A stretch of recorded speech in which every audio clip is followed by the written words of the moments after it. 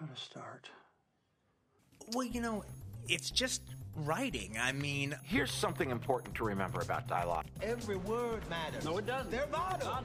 I want to go to this place that I think it needs to go to. The only thing that counts is what you see on the screen. I will write like 4 or 5, 6 hours a day. And it will be a voice made of ink and rage. Okay, I'm really glad you asked me that question.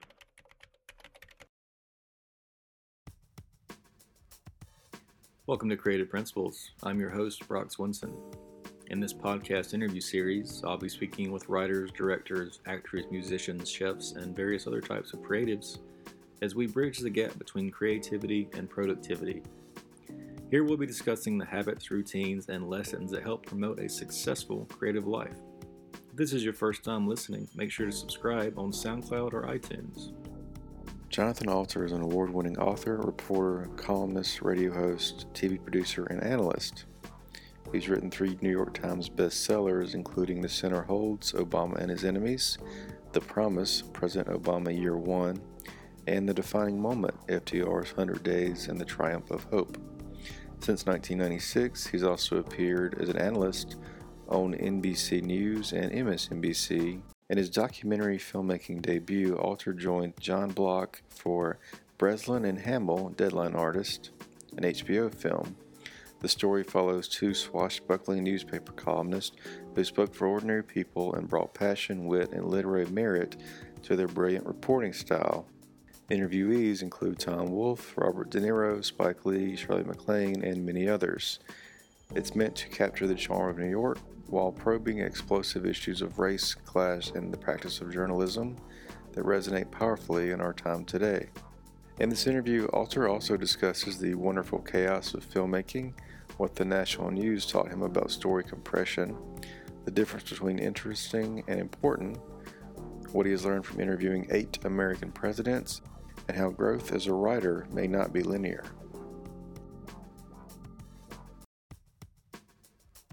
Funny, in the film, we have Jimmy Breslin talked about this little newspaper he made for the neighborhood when he was about 8 or 10 years old.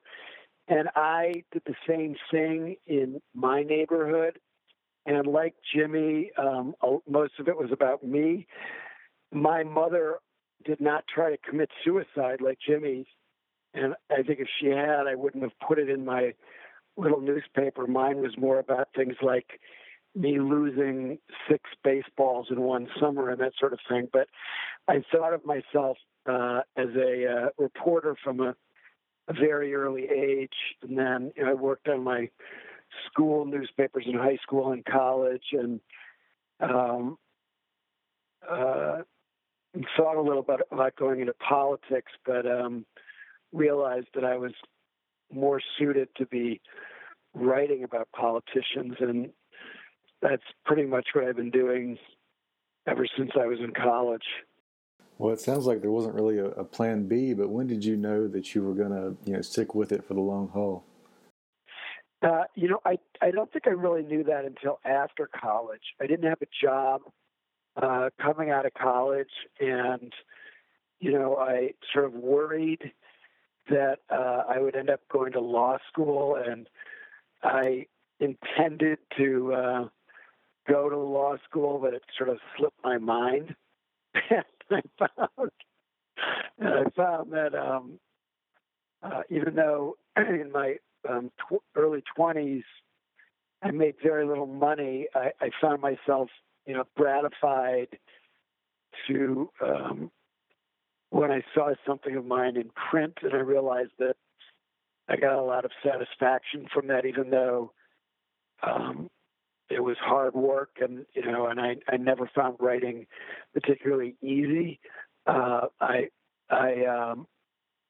found it gratifying, and then my first big job for a whole $8,400 a year in 1981 was with a magazine called the Washington Monthly that's still alive, and is a very fine, small political magazine. And I got my start there.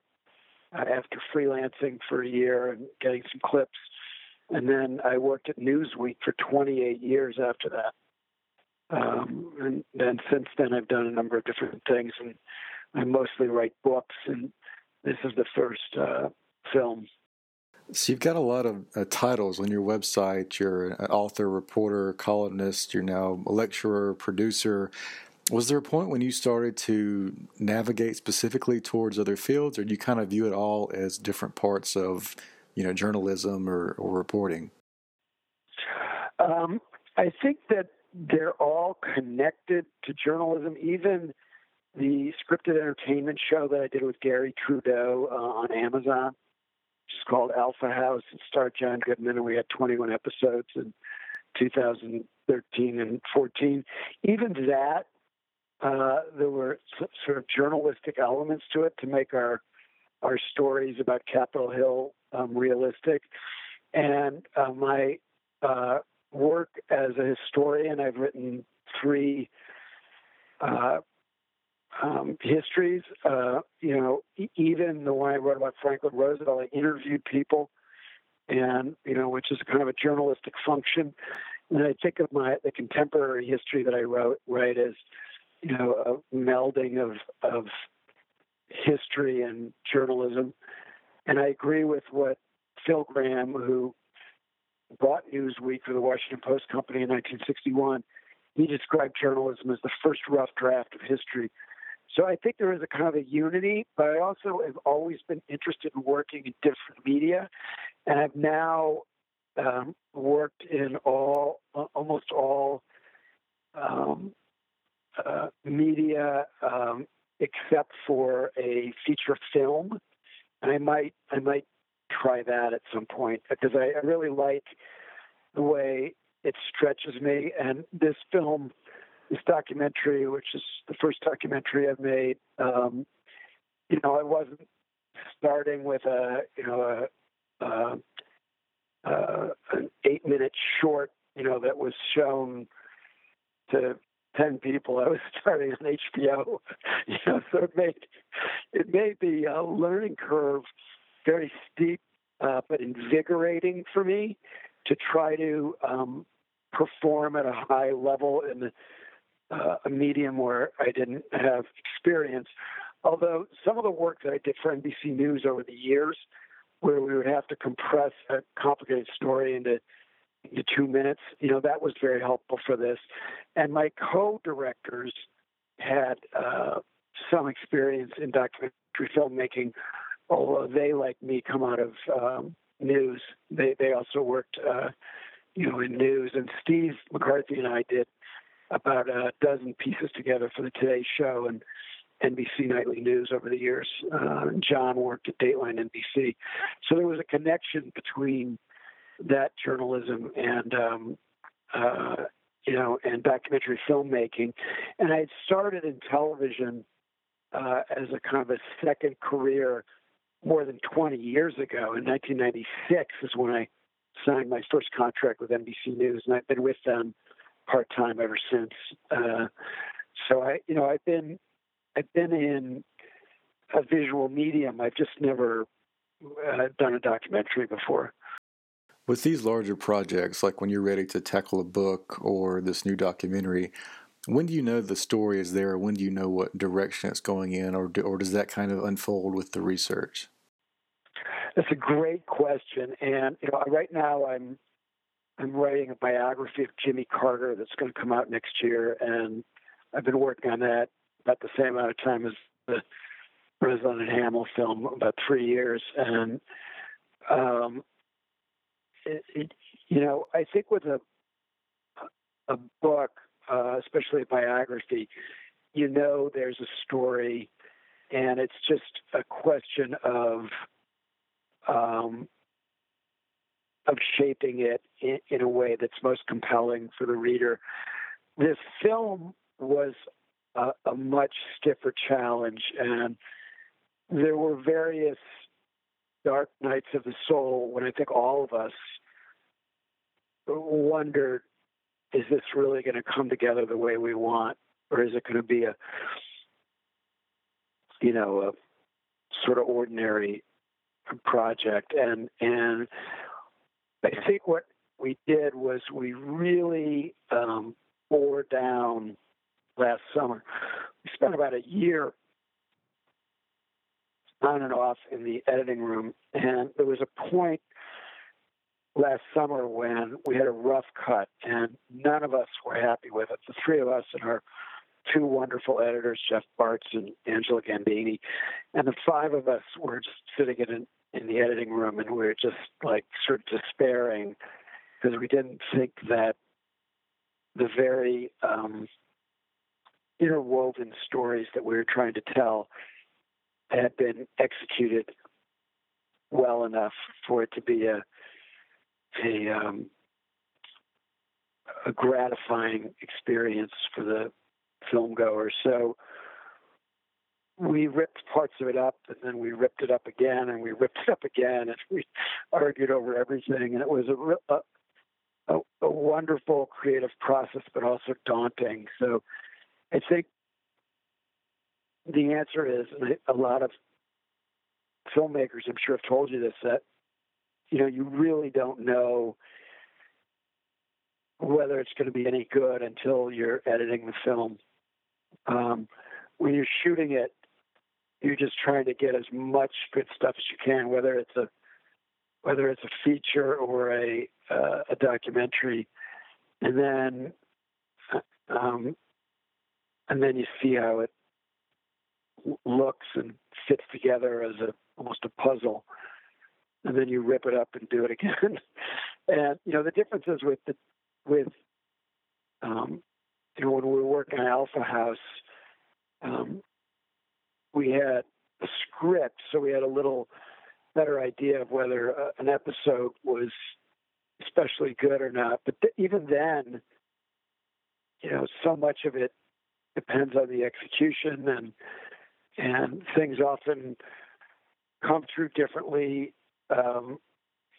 when you're editing it than when you shot it. And so it's a kind of a wonderful, chaotic, creative process. And I think anybody who tells you that the whole thing is sort of realized in the conception probably hasn't done it, because it's just messier than that. You can have the greatest storyboards in the world. Of course, we didn't use storyboards, but and it still only comes together later on. So you've taken a lot of deep dives into historical figures, powerful men.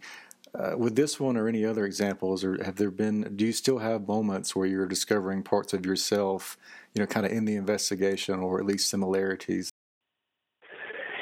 Yeah, I mean, I think that's part of the fun of it is, we wanted the writing of Jimmy Breslin and Pete Hamill to really come alive, and I think I learned things from them that helped my writing. And there's one point in the film where Tom Wolfe is talking about the old days at the New York Herald Tribune, and where Jimmy Breslin worked, and they had this unbelievably talented collection of reporters. And Tom Wolfe, we did one of the very last interviews ever done with him, and he said, he said to an editor, "Well, how long should it be?" And the editor said, "Until it's boring," which is great advice. And I think about that all the time. Like when is this story boring yet? Don't worry so much about the length. Just, is it still intriguing? And as far as the history that I write, I mean, I'm always learning things from history that reflect on the present, and learning things about the subject that not only had I not known, but in many cases nobody's ever known. And I've interviewed people about Jimmy Carter, including people in his own family who've never been interviewed before. So there's always new stuff that you're getting. It might not be stop the presses, it might not be wow, headlines, but just a fuller understanding, not just of my subjects, but of a period in American life and American history, and how power works, how journalism works. In the case of Jimmy Carter, I'm learning a lot about Jim Crow segregation that he grew up in and how he negotiated that, and being a politician when the South was an extraordinarily mean place. I mean, people think our politics are mean now. They should check out Georgia in the 1950s and 60s, you know. So, yes, you're always learning new things, and learning from Breslin and Hamill and hearing about the way they covered stories and the way they think about life was a priceless experience. And even if the film hadn't come together, I would have been glad I did it. Sometimes I do it even when there's no project. My wife worked for many years for Stephen Colbert, and they had an astronaut on the Comedy Central show on the Colbert Report, and Alan Bean, who died within the last year. And he was so interesting. He was an artist. After he came back from the moon, he was the sixth man to walk on the moon. He just came back and painted moonscapes. And Emily and I just went down with a cameraman, and we just spent 2 days just talking to him. You know, not for a film, just because it was interesting. And that's what's great about being a journalist, is you get paid to ask questions and to satisfy one's curiosity. So I am glad that I'm not, going over an obscure part of the tax code on behalf of a corporate client, which is what I could have been doing if I hadn't forgotten to go to law school.